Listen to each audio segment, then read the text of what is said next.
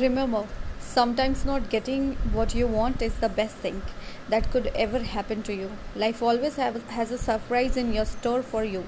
But when life opens another door for you, be open enough to walk through it. Don't just stand there looking at your old rusty closed door. P.S. When life throws lemons at you, squeeze it in water and add little honey. Drink it every day. It's good for your health. Yes, whenever you feel down, just remember that this phase will also go. Learn from past experiences and just let go of it.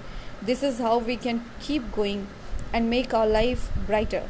If life gave you lemons, what would you do with them?